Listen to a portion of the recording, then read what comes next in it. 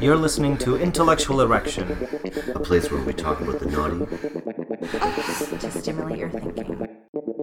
You're listening to Intellectual Erection. Intellectual Erection. Передачу, где мы говорим о hablamos de lo sexy. Där vi pratar om det förbjudna. To stimulate your thinking. Welcome back to Intellectual Erection. I'm your host, Patrick. Today I'm speaking with Madison Winter. You're listening to International. I wrote IE like a dumbass. It's all good. Intellectual. International Erection sounds International. good too. I like that even better, actually. That might be my tag. It's a mouthful. It sure is. So many ways of the word. All right, here we go. Madison Winter was an investment banker who became a sex worker. So we talk about how all that happened. We talk about capitalism and sex work, the SESTA-FOSTA package of laws in the US, and how that affects Canadian sex workers, and what's been going on OnlyFans recently since the Bella Thorne fiasco. So there's a whole lot in this episode. It's not to be missed. And before we begin the episode, I just want to remind you that I am offering consultation services through Intellectual Erection. You can set up a session with me. I do have loads of experience in sex education, communication and relationships, polyamory, kink, BDSM. I've done workshops, lectures at universities, and courses in college. So if you are interested in setting up a consult with me, we can discuss a whole bunch of things like relationship communication, how to set up a scene, the ethics of kink and polyamory, and how to dom if you are a cis white man, because there are a whole bunch of consensual boundaries that you should be informed about before you begin these sorts of practices with any level of enthusiasm. And also, please go to aesthetic.erection. That's my artwork that I launched maybe 2 weeks ago. It's been really nice to see everybody going there to support, buying prints, and sharing my art. So go there, get yourself a print, share that stuff. It's all sex-positive art with inspiration drawn from the sex-positive communities and the humans that have inspired me to live my best life. So, as always, listen, subscribe, review, and most of all, enjoy. I'm sitting here today with Madison Winter. Hi, Madison. How are you? Hi. I'm great. How are you? Okay. Well, we've been trying to do this interview since before COVID, and then we got caught up with everything, and now we're finally able to do this. I think the world was basically put on hold for a few months there. Yes, it was. How have you been holding up? I've been good. I've been cooped up at home a lot of the time, but I think pretty much everyone else has as well. So, just trying to resurface and see what the world looks like now. Wonderful. Okay, so we can, actually, before we dig right into it, why don't you tell the listeners what it is that you do and what we're here to talk about? Sure. I like to call myself a companion. I am a sex worker. Essentially what that means is I see clients in person for escort work. And I also do content. So I do digital media on a platform called OnlyFans. A platform called OnlyFans. Some of you might be familiar with that. You have to launch with that. Most people go, what? What is OnlyFans? I think by today, everybody knows what OnlyFans is. I know, I'd hope so. Yeah, just because of all the media around it, which we're going to talk a little bit about, because you are not unfamiliar to media. You've been on podcasts before. You've been interviewed by Vice, and you've had several other interviews where you talked about your experiences and your previous job, how you got into sex work, your niche, if you will, the girl next door niche. And you've even discussed some of the SESTA-FOSTA issues from what I've seen. So we can touch on a little bit of all of those things. But first, the thing that I always ask my guests on this podcast is the origin question. Now, you can choose not to answer the first part of the origin question. It's a two-parter. The first part is really just if you remember when you were very young, the first time that you encountered sex or sexuality in the world? Like when you realized that sex or sexuality exists in the world and what that experience was? That's a great question. I'm trying to think when the first time would have been. You know, it's funny. I actually grew up in a household where sex wasn't something we've ever shied away from talking about. I remember seeing, books on like sexual positions kind of scattered about the house, which one could argue is good or bad, but it wasn't something that was ever really hidden. It wasn't something that I ever had to keep a secret. I was able to talk about boyfriends, etc.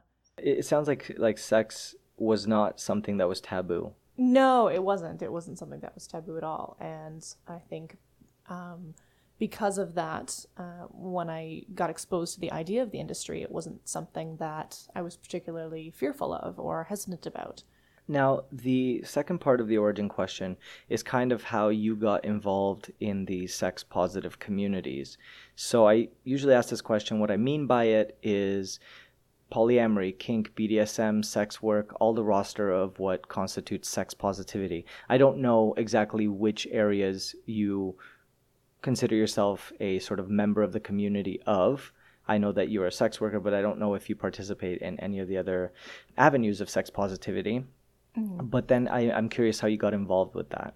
To be honest, I don't really partake in the rest of the communities. I always say I would like to, and then it just comes down to timing and availability. And I have a lot of friends that are members of the kink community and the BDSM community, and occasionally I might go to their events or performances. But a lot of the times I just have other projects on my plate, and we just don't end up meshing up schedule-wise, unfortunately. Okay, so and then in that case, I guess the question would be more centered around how you got involved with sex work. I know that you were a banker before, and you left your vanilla job to pursue sex work. And this was the basis of a very sort of popular interview that you did with Vice. Mm-hmm. So I'm curious how that happened for you. It's funny. I put myself through school for business and finance, and was kind of very ambitious about the whole thing, and wanted to start a career on the Wall Street of Toronto, so to speak. And I did that. I launched a career. I worked in banking. I worked in investments. I sold mutual funds and other investments. And then I graduated into private asset management, and I was working with corporate investments and mutual fund sales. Wow. And I did that for about 6 years, and I just couldn't quite put my finger on what was missing, if I'm 100% honest. I remember looking around, and I'm sitting in my office on like the 27th floor, and and I'm probably early 20s at that point, thinking, okay, like this should be good, right? Like this is what I've wanted. And it wasn't fulfilling. There were elements of it that were fulfilling. I loved client relationships. I loved getting to know my clients and learning more about their birthdays and their kids and their dogs and their wives and their life events. And that I really gravitated towards. But the actual financial work was something that was kind of just a means to an end. So I kind of came across the idea of sex work somewhat organically, actually, and the idea of it was really intriguing to me. So I started dabbling in it a little bit part-time here and there as this kind of dirty little secret, and from there it kind of blossomed. I just discovered, what, I think I might actually be able to make a living from this might actually be something that is not only lucrative but safe and rewarding, and allows me to spend time on the things that I love and ignore the whole 9-to-5 fluorescent light cubicle lifestyle, so to speak. So it sounds like your vanilla job just wasn't cutting it for you, but it seems like there were elements of that vanilla job that were transferable to sex work, like the client relation aspect. Immediately when you said that, I thought, well, yeah, that's exactly what the majority of sex work is, right? That Absolutely. Emotional labor and the engagement with your clients. And that's what I've noticed is I think the reason I got into finance in particular was, I wanted something that was stable. I wanted the stability, as most people do. We go to school, we want that career and the house and et cetera, et cetera. But what I noticed was it was the people that was keeping me there. I really enjoyed chatting with my clients. I would go to events and shake hands, and I would remember details like, oh, so-and-so got a divorce last year, or so-and-so's son got accepted into college. And the relationships would kind of snowball to the point where they may be calling me and saying, hey, you know, I know this isn't your job, but can you walk my friend through or my son through, you know, school applications or student loan applications, or he has a question about X, and I know that's not really what you do. And I loved that. I loved the rewarding feeling of being part of these people's lives and the milestones that occurred within them. So when I gravitated towards sex work, it was entirely the exact same conversations, just over a dinner table instead. So you said earlier that you got into sex work somewhat organically while you were working in the financial district. Mm-hmm. Do you care to elaborate a little bit more on that? Or is that something that's too taboo? No, it's actually kind of funny. I had gone through a breakup at the time, and, you know, it was one of those, like, hurrah, independent woman moments, but also, it was mostly through media. You know, I started watching a lot of movies like Pretty Woman, and, you know, there was Secret Diary of a Call Girl, which was a London TV show that I watched. And I think I saw this other TV show called Sugar Babies. And it just kind of ended up steamrolling one after the other. And I thought, oh, I could do that. Like, tell me more. How do I find out more about this? Is this in Toronto? Is this here? And, you know, sure enough, it was. I thought that this was in some faraway, you know, wealthier, mythical land. And no, it was just right here at home. Sex work existed. The demand for it existed. And it blew my mind. So I immediately had to, you know, dive down the internet rabbit hole and find out more about it. Well, I have a feeling you're not going to be able to answer this question, but this is what I wanted to ask as you were speaking is, did you manage to convert any of your financial district clients into your new work? You know what's funny? They tried. And you refused. I did, yeah. I did. You know, it would have just been way too awkward, but it took about a good 6 to 8 months before people started realizing what I did. When I left the financial world, people asked me, oh, you know, where are you going? Like, what company are you moving to? Because it's a very small sphere, rather. So people tend to stay within the same group of companies. And I'm like, oh, you know, I'm moving to a private firm and a friend's company or something. And, you know, after about the course of, you know, 6 to 8 months, people started going, oh, there she is. Okay, that makes more sense. Like, they figured it out. And I started getting emails from colleagues and clients. No bosses, unfortunately. I would have been down for that one, but as long as you could get like the 1%, you're like, okay, we can convert those ones. But they did. They emailed me and they went, "Oh my God, Maddie, is that you?" And I'm like, "Yep, hi, this is me." Like, I never denied it. And they were like, "Oh, like maybe we could get together." And I'm like, "You know what? No, but here's my friend. Like, you might like her." And the reason why I said no is because early on, I still was very clear that I wanted clients that I could see long term. I didn't want the one-off, you know, quick, you know, wham, bam, thank you, ma'am kind of client. Like, I wanted someone I could connect with and grow with and get to know better and see frequently. So it you know, for me, it would have been, or for them rather, it would have been a novelty. And I didn't want that experience. So. Right. So you were interested in the long term for this. Yeah, I didn't really want to be the fun, exciting story that they told their bar buddies 3 years from now, you know? Absolutely. Thanks. No, thanks. So it sounds like you're pretty out in terms of your work. And I want to say, was it uncomfortable when you came out as a sex worker for friends and family? And I assume that most people now know what you do because you're so visible on media and pretty open about what you do. Oh, yeah. And it's funny because originally I was not. When I started this, everyone said, you know, you have to hide your face. You have to hide any, you know, visible hints in the background as to who you may be in your photos. You have to hide your voice. Very, very discreet, all about discretion.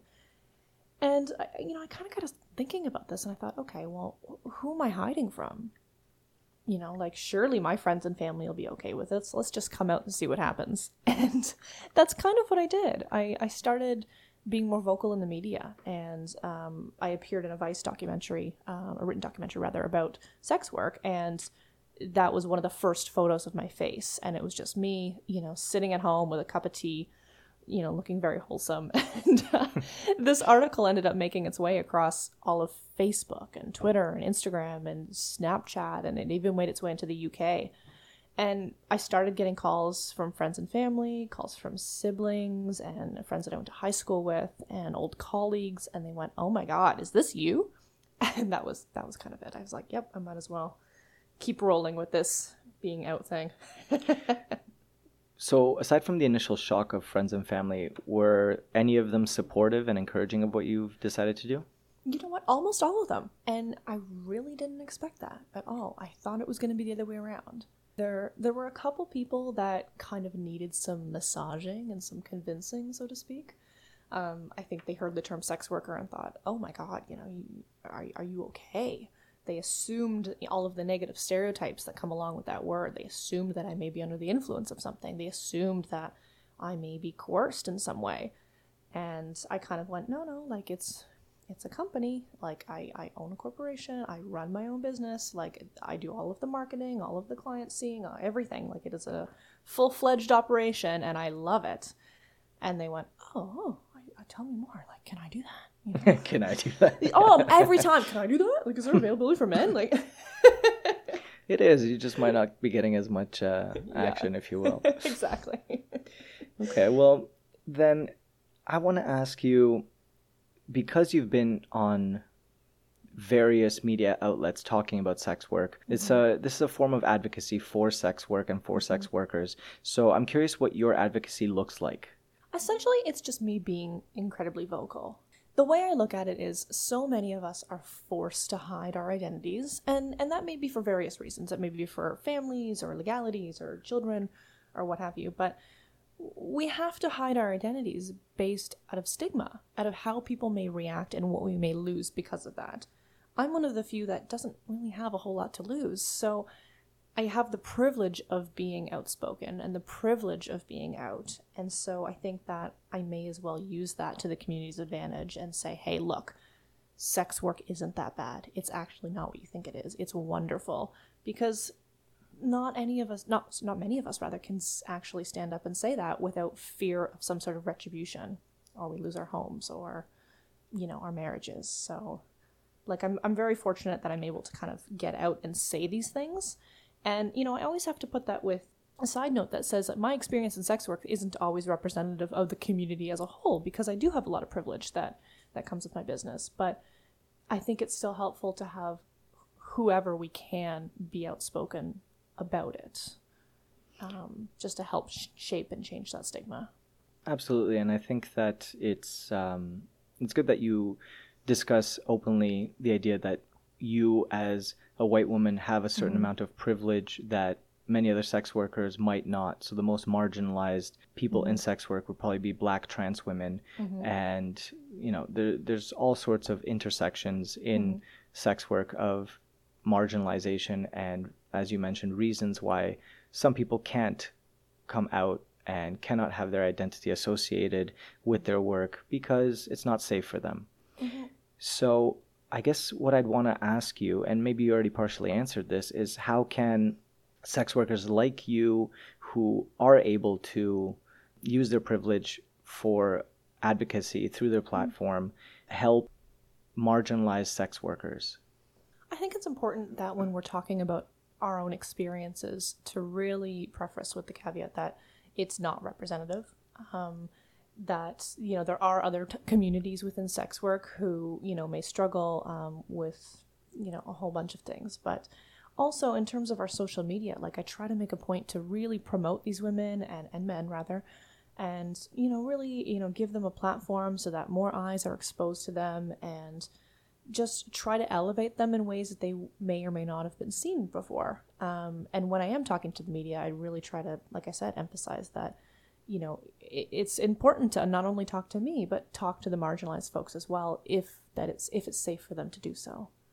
So let's switch tracks a little bit. I'm curious, from your perspective, what you think it takes to be a good sex worker. Oh, that's a good question. Everyone will give you a different answer. I mean, in my opinion, though, I think it's a few things. I think that empathy is a huge one. I have met a lot of sex workers that think that, and the thing is, I should backtrack on this. you can be any kind of sex worker, but I think that regardless of what kind of sex worker you are, I think empathy is huge, because while sex is a big, important component of this, having like the EQ and the empathy towards your client and to really understand where it is they're coming from and what it is they're looking for is something that's going to be able to help you to fine-tune your skills and better deliver what it is that client wants. So empathy is huge. I think you really have to like people. And I joke about this because they catch me at the morning and I'm like, I don't like anybody. But Not until I have my coffee. Not until at least 10 a.m. But you have to like people and you have to have an innate curiosity about people. And I'm really lucky because I learned that through my finance experience. And had I not have experienced that, I wouldn't have known. But you have to really be curious about people and curious what makes them tick and how their brain works and how they look at the world differently than you. Because your job is to relate to a mass amount of people on an individual, incredibly personalized level. And how do you do that if you're not watching and learning and taking notes and figuring out, okay, how is Joe different than Bob? How does he see the world differently? So you have to be really finely tuned in so what I'm looking for, watching and listening, so to speak, Yeah, it sounds like being perceptive in sex work is an important aspect of engaging your compassion and humanity with your clients, mm-hmm. which is actually something that I've heard from other sex workers as well. You have to approach the work with a sense of humanity and compassion, mm-hmm. because that is what's going to make your clients feel like they're being taken care of. Because at the end mm-hmm. of the day, this is a sort of relationship that you're mm-hmm. building or having with a client, and it's not for them only transactional. Mm-mm. It's not. And I really argue that even the shortest of bookings are not transactional. Each person that you meet, you really have to approach with this sense of compassion and learn about them and learn about what they're after, because it is. I always tell my clients, like, we are in a relationship or we are dating. That's how I look at it. It's just, it happens to be an unconventional relationship. And so if I was meeting my partner for the first time, I would ask questions. I would want to know, like, how do they think? Where did they go to school? Like, what are their religious beliefs? What are their backgrounds? And kind of figure out ways to bridge the gap and connect, because it's not just about, dollars exchange, services exchange. It's so much deeper than that.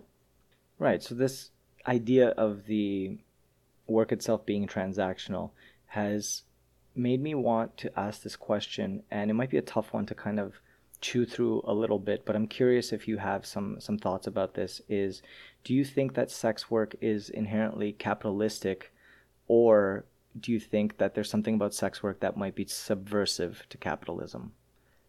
I mean, it's really difficult to say because everybody's experience is so different. But I think that in a sense it is a little bit capitalistic, because it's an entrepreneurial business. It's people building a business how they see fit. I could be a dominatrix. I could be a submissive. I could be a findom. I could be a girl next door companion. Like, I'm building my business exactly how I want and attracting clients exactly how I want. So there's a freedom in that.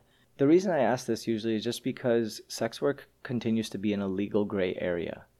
So because it's not legalized, and I know that sex worker campaigns are pushing for decriminalization over legalization, and I've touched on this many, many times throughout my interviews with sex workers. And the reason for that is because sex workers want to maintain their autonomy over their bodies and over their business, rather than sex work becoming legalized, in which case the state will begin to impose sanctions on the bodies of sex workers and their finances and their safety. Mm-hmm. So because it exists in this legal gray area, I would argue that it might be subversive to capitalism. It still uses the tools of capitalism in order to build that persona and to build that business and to sell the work, the labor. But at the end of the day, you maintain a level of autonomy over your labor and over your identity and your body mm-hmm. that is not representative of the free market, in that it can't be commodified. Mm-hmm. Right? You can't really have sponsorship. You can't have corporate investment in the same way. Because of the legal gray area, you maintain a level of freedom that doesn't exist in the so-called free market, which is a little bit absurd to say, but essentially when you have something that is a product and you put it into the free market, it becomes commodified over time, and you can't help that process. Yeah, absolutely. Because it's legal, right? But in the legal gray area, that can't happen. Mm-hmm. And I think that's why you'll see a lot of advocacy workers saying things like, we don't want it legalized. We want it decriminalized. Right. We want to exist in our work, and we want to exist in our sphere, in our industry, but we don't want to be persecuted, right? So we don't necessarily want the government stepping in and saying, this is how much you can charge. This is your limits. This is your licensing rights. Like, we don't want any of that. We want workers to be able to work and see their clients and feed their families without worrying about going to jail. That's it. Absolutely. And this is why I've been building this argument that sex work is subversive to capitalism, because you don't have those restrictions that you would normally have in the free market that takes over your labor and turns you into a commodity that is not within your autonomy to control. And I think we'll probably get into this a little bit later, but that's actually what's happening right now. So with OnlyFans and them controlling how much we can or cannot charge for our product, it's already kind of starting.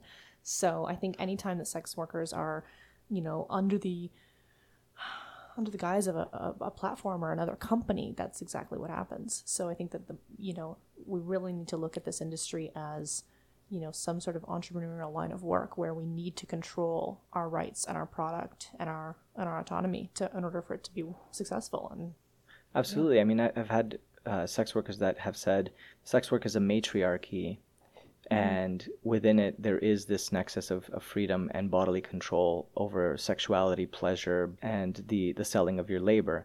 Now, it's good that you brought up OnlyFans, because there was the recent fiasco with Bella Thorne joining OnlyFans as a celebrity and basically using that platform to make over $1 million in selling what I've been told, but I haven't verified this. I've been told that she sold the idea of nudity and the actual content wasn't explicit when people went to invest in it. And then it created this backlash and people wanted their money back.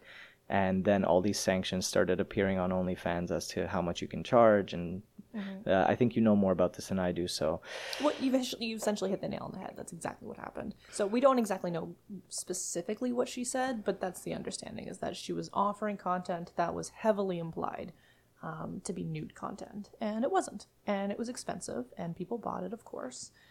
And there was, a bit of a solid backlash. I think it was tens of thousands of dollars that they requested in refunds back from OnlyFans. And so the company went, now what? Let's cap this so that this doesn't happen again. How do you feel about that as somebody who's been in the industry for, well, I don't even know how long. I didn't ask you. That's okay. About 4 years now, actually. Okay. Which is crazy. I can't believe it's been 4 years. Wow. But when has the time gone? And yet I haven't aged a day. No. Hardly. It's because on one hand, I understand what they've done. I understand why they're doing it. It makes sense to me from a business perspective. I get it. And then on the other hand, I think about the pandemic, and I think about how so many sex workers, especially marginalized ones, are not seeing clients. We can't see a volume of clients right now. It's just not safe. So think about all the people that have expenses that I don't have, like children or elderly parents or what have you. And I think about those people that have turned to OnlyFans as a way to sustain their livelihoods, and to be told, you know what? You can make 50% of what you made before. Tough. It grinds my gears a little bit. It feels wrong. It feels inherently wrong to tell somebody what their labor is worth, especially if a market is dictating otherwise. And then it reduces that autonomy to basically control your enterprise, if you will. Mm-hmm, exactly. And the thing is, there's not a whole lot we're able to do about it. Our hands are tied. And I think this is one of the first experiences where sex workers have gone, oh my gosh, we can't control what our product is worth, what our services is worth. We can't control what people are willing to pay for it anymore. It's entirely in the control of this platform. So you have people scrambling, and rightfully so. So then I guess this would be an indication of what sex work would look like I guess if it's legalized. I almost want to say regime, but that seems way too Yeah. but it's almost. Well, if sex work were legalized, Yeah. then this is what it could look like, is Absolutely. the imposition of these sort of sanctions. And at this point, you as the sex worker would have far less liberties than your clients. Absolutely. And the thing is, with SESTA and FOSTA, that already is almost the case. Like, when these two laws came in, and I'll elaborate a little bit, so I have to dig deep into my brain here. I think SESTA is, you might want to help me with this, Patrick. It's, oh my gosh, stopping... Oh, Yeah, what the acronym stands for. I always forget the acronym. I don't remember the thing, Every but, time. but yeah, SESTA, The FOSTA worst. are the laws in the U.S. that basically prevent you from, selling or advertising explicit sexual content or Online. anything for the purpose of selling things with sex or sexuality online. So it changed the laws, because before e-companies, so to speak, and online platforms were allowed to say, you know what, that's our content creators, that's our users, that's not us. You know, we're not on the hook legally for that. We have no idea. We just provide the website. They do what they like. So essentially what happens is it changed the law so that now the companies and the websites are on the hook, and they can be persecuted legally for inappropriate or sexual content. So what happened was you saw a lot of websites where sex workers were using as advertisements shut down altogether. They washed their hands of it, and they said, you know what, no more. But yeah, what happened was that with that is what we're left with we're left with a lot less options, and people are kind of looking around going, now what? Now where do we advertise? And now where do we find our clients? And yeah. Well, I did want to touch on the SESTA FOSTA package of bills, if you will, because I'm curious how this affects Canadian sex workers, and I did pull up the acronym here so we can elaborate. It's in the back of my brain. I know. Yeah, it's I right mean, there. who remembers these acronyms, anyways? Yeah, so as long as we know what they mean and how they affect us. Anyways, SESTA FOSTA. So SESTA stands for Stop Enabling Sex Traffickers Act. There it is. Yeah, and then FOSTA is Fight Online Sex Trafficking Act. So, as we know, the intentions of these acts were to prevent human trafficking online, and the idea was that if you can't advertise sex online, then this would stop the sex traffickers from being able to sell humans, and sounds good on paper kind of deal. But because there's already an existing market of sex workers that have been doing things, have been doing this work for years and have been trying to build up their business, this has gravely impacted their ability to advertise their work. And having a sweeping legislation like this that just cuts off any kind of advertising for sexual services online is overkill, because Absolutely. not necessarily does it even work to stop sex trafficking per se, right? There's always the deep web. There's always, right, ways to get around things online. And how do we know? Because even sex workers can still find ways to advertise online. So people who are involved in criminal activities like human trafficking, they have the know-how and the ability to continue their business in ways online and on the dark web. And I don't know that this legislation is actually doing the work that it's trying to do. And clearly what it's doing is affecting primarily the work of sex workers. Absolutely. And I really struggle to wrap my brain around whether or not that was part of the intended direct results. Like, was that something that they intended to do? I hear a pupper in the background. Yeah, he just came in to say hello. Hi. Hi, Douglas. Well, I'm curious because SESTA FOSTA is primarily, it is in the States. I'm curious how that affects Canadian sex workers. Oh, absolutely. So, thankfully, most of it didn't. But it did in the same breath. So what happened was a lot of the websites that we advertise on, like, for example, Backpage, or I think the Craigslist personal ads, or there was another one called, I think it was Rentboy. A lot of those platforms, like I said, they just shut down overnight, gone. I have friends that specifically advertised on Backpage, and now they're like, oh, now what? all of the other websites are based in the US that we use. Twitter, US website, right? All of the social media platforms, US based. My web hosting company, US based. So what's to say any of these, web hosting companies or social media platforms are going to say, that's selling sex, goodbye. So basically everything online that we rely on is all hosted in the US, whether or not I'm in Canada or not. Right. So those same sanctions will apply to your ability to advertise because the websites will be predominantly US based. And the problem with that is that if we can't use the internet, where do we go to find clients? This was the argument, right? Like SESTA FOSTA will push sex workers back onto the streets where it's the most dangerous. Exactly. And so the thing is with the internet, we're using it for screening. We're weeding people out. We're looking at their LinkedIns. Are these people, do they exist? Do they have a verifiable social media or otherwise presence? Do they seem unsafe? Can I get personal information online, perhaps a driver's license, perhaps something like that, to say, okay, this is a bit, a bit safer, so to speak, going in. If I'm on the street, how do I do all that? How do I verify them? How do I, do the behind the scenes work? You can't. So you're forced to see clients that may or may not be safe, and you're getting put in this precarious position. So it's really unfortunate.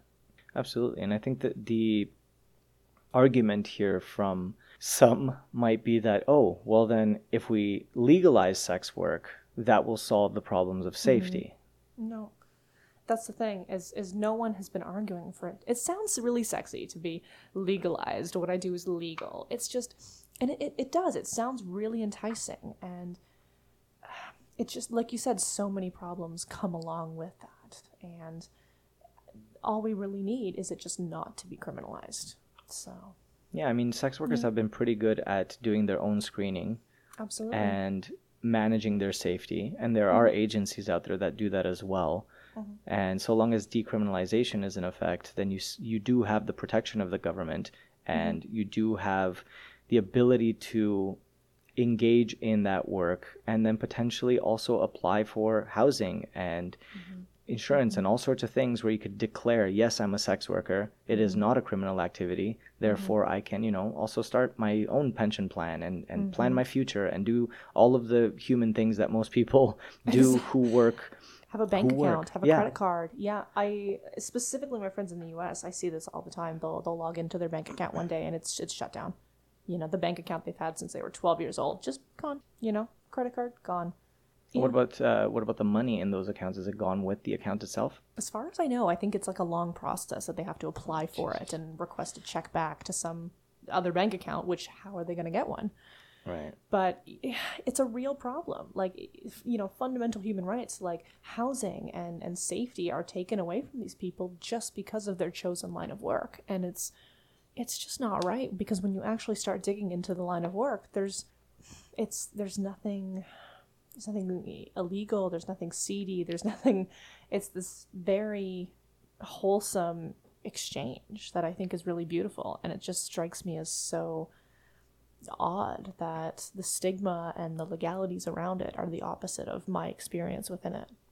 Yeah, people I don't think understand the importance of sex work, because sex and pleasure is not accessible for everybody, and not everyone is physically able or mentally able or emotionally able to engage in relationships with people in the way that maybe some of us take for granted.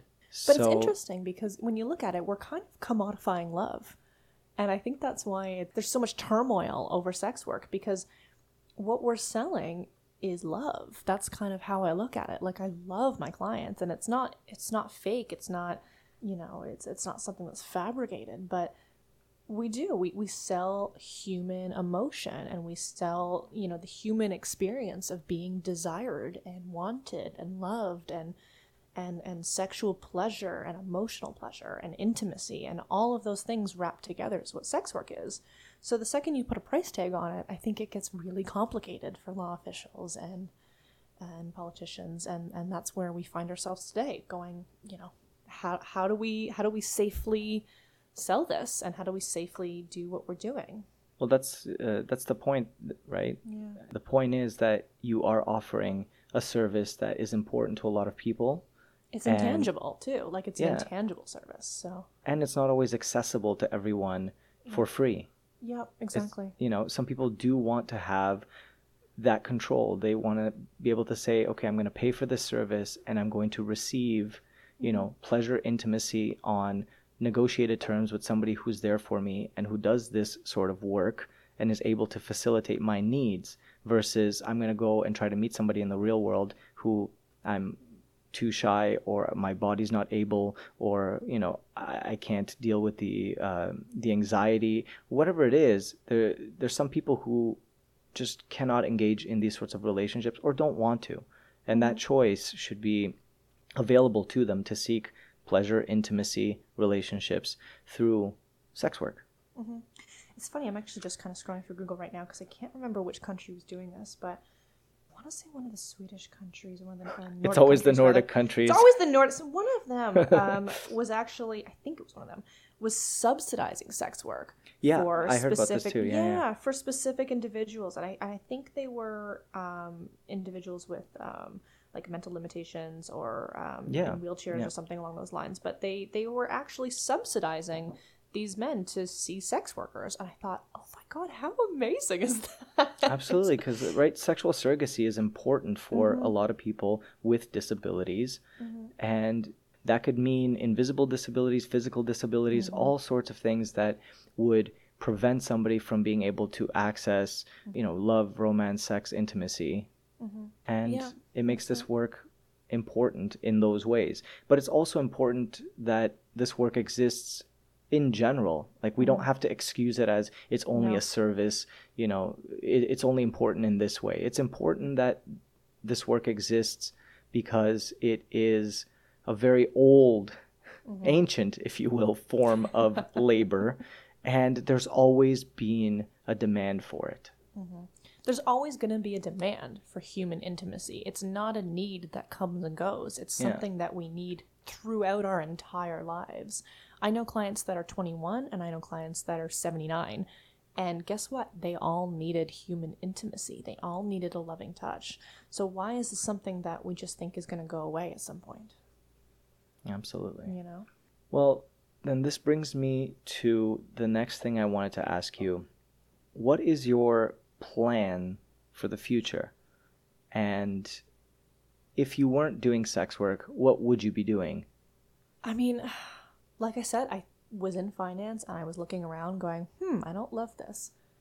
But I've talked to so many people who are in careers and you know what? They don't love them. So I probably would end up staying just for the financial security and, you know, the consistency in that 9-to-5 schedule. But I keep thinking about my future as I'm nearing year 5 in sex work. And I think, God, I love this so much. I have no desire to leave. But I can see me kind of slowing down and perhaps getting more into writing and advocacy work and maybe even some sort of consulting, something along those lines. Like, I do find myself really enjoying working with other sex workers specifically and meeting other sex workers and helping to change people's opinions on what sex work is. Because the more people I talk to, even in my personal life, like I'll go to the grocery store or whatever, and someone, or a clothing store, and someone will casually say like, "Oh, what do you do?" And I look them dead in the eye and say, "I'm a sex worker."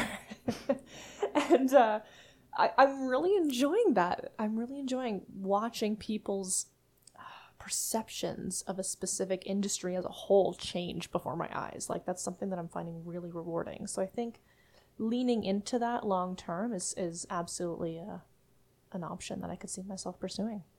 Again, going back to the idea of having this privilege and the ability to advocate and a voice and a platform and being affluent and being able to reach that sort of group of people that would be skeptical and to be able to kind of change their minds is I think an important aspect of this going forward. You know, what you're doing here reminds me of what my friend Andrea Werhan is also doing. She wrote the book, The Modern Whore. I was literally just unpacking my bookshelf yesterday and went, oh yeah, hung that up in a prominent place. I figured you must have had this book and read Everybody has it. Right? So I think she's doing the same thing, right? She's using her privilege and her writing skills and her education and being affluent in order to highlight the voice and the needs of sex workers, not only like herself, but of the people that she's worked with as well. The thing is, it's starting a conversation. And the conversation, like Andrea, often starts about me and her, and then it kind of morphs into the industry as a whole. So it's starting a conversation about, what is this? How does this work? How are people affected? How are people living? And I think just having a conversation about it is the most important thing, because every time I do some sort of media program or outreach, I get half a dozen emails saying, oh my God, I heard that radio show. I heard that podcast. I had no idea. And part of me goes, how the hell have you lived this long and not had any idea? But there's still people that are just totally in the dark about sex work in Canada, and they have no idea that it even exists or what it looks like, and they're stuck with these old, patriarchal beliefs of what it looks like, and it always rocks their world when they realize that's not the case. So, yeah, it's really, really fascinating to watch that unravel in front of you. Yeah, removing some of the filth and the dirtiness that surrounds the idea of sex work and the taboos. I want to keep some dirtiness, but well, yeah, just a smidge. The good kind of filth and the good kind of dirty, right? The seediness, or just showing that sometimes there is a beauty in that seediness. I think that's what a lot of what Andrea does actually is she just kind of plays on the seediness and the filth, and is like, yeah, there's something erotic and sensual and beautiful about this seedy business, but it's not dangerous. No. Right? I mean, it is dangerous to sex workers, but it's not dangerous. Its are, existence isn't dangerous, No. Clients are fucking dangerous. Yeah, exactly. So, and the fascinating thing, that's a perfect word to describe it, is the eroticism and the sensuality behind it. Because, I've met clients with very specific kinks, and, it's kind of beautiful because they come up to you, and if I were to tell one of my civilian girlfriends, oh, so-and-so Civilian. my civvy friends, Your civvies. I know, right? That, so-and-so had a golden shower fetish or a submissive fetish, and there's a gentleman that I know actually that wants to come clean my house this week, and that's the booking. He's just gonna clean my house, which I'm about. But if I were to tell my girlfriends this, they would go, "Oh, really? I don't know. I don't think I could do that." But when you realize the place of beauty that this comes from and the place of vulnerability that it comes from, this is someone that's trusting you with their deepest, darkest secret and desires, and they feel safe enough and vulnerable enough to let you see a part of them that they keep hidden from the rest of the world. And I think that's just so touching and sensual and erotic as well. So, I don't know. Yeah, I mean, I agree. There's actually, if I could, shout out one other person similar to Andrea. She's in Australia, and this is someone I look up to quite a bit. Her name is Samantha X. Yeah. And she has written 2 books as well, and I read both of them cover to cover, and incredible writer, incredible advocate. I believe she now owns an agency and a consulting service as well. And she's a woman who I believe is in her mid-40s. She's a mother. And in her novels, she talks a lot about the humanity of sex work and how even working in a brothel, the kind of experiences and conversations that she was having, and how you would take this incredibly seedy experience and behind closed doors, it's not the case at all. So, that was another great example of someone kind of spreading that message. Yeah, the genuine human interaction. Mm-hmm. Well then, yeah. I think we've covered a lot. We have. And before I let you go, there's, the last thing that I usually ask on this show is if you have a fun, wild, outrageous, or sexy story that you'd like to share. Something did actually come to mind. You were right. There you go. I have a regular client who I see probably every 2 to 3 months, and I just adore this person. And I'm finding that as our relationship is unfolding and continuing to develop, we're becoming more and more comfortable with each other and more open to exploring different kinks and different fetishes. And our sessions have gotten more exciting as a result of that.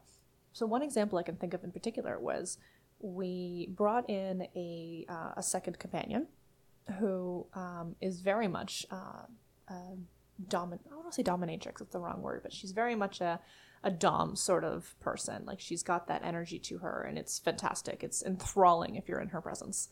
And between the two of us, we insisted that our gentleman cook us dinner, and yet we insisted he wear a women's outfit while he did that.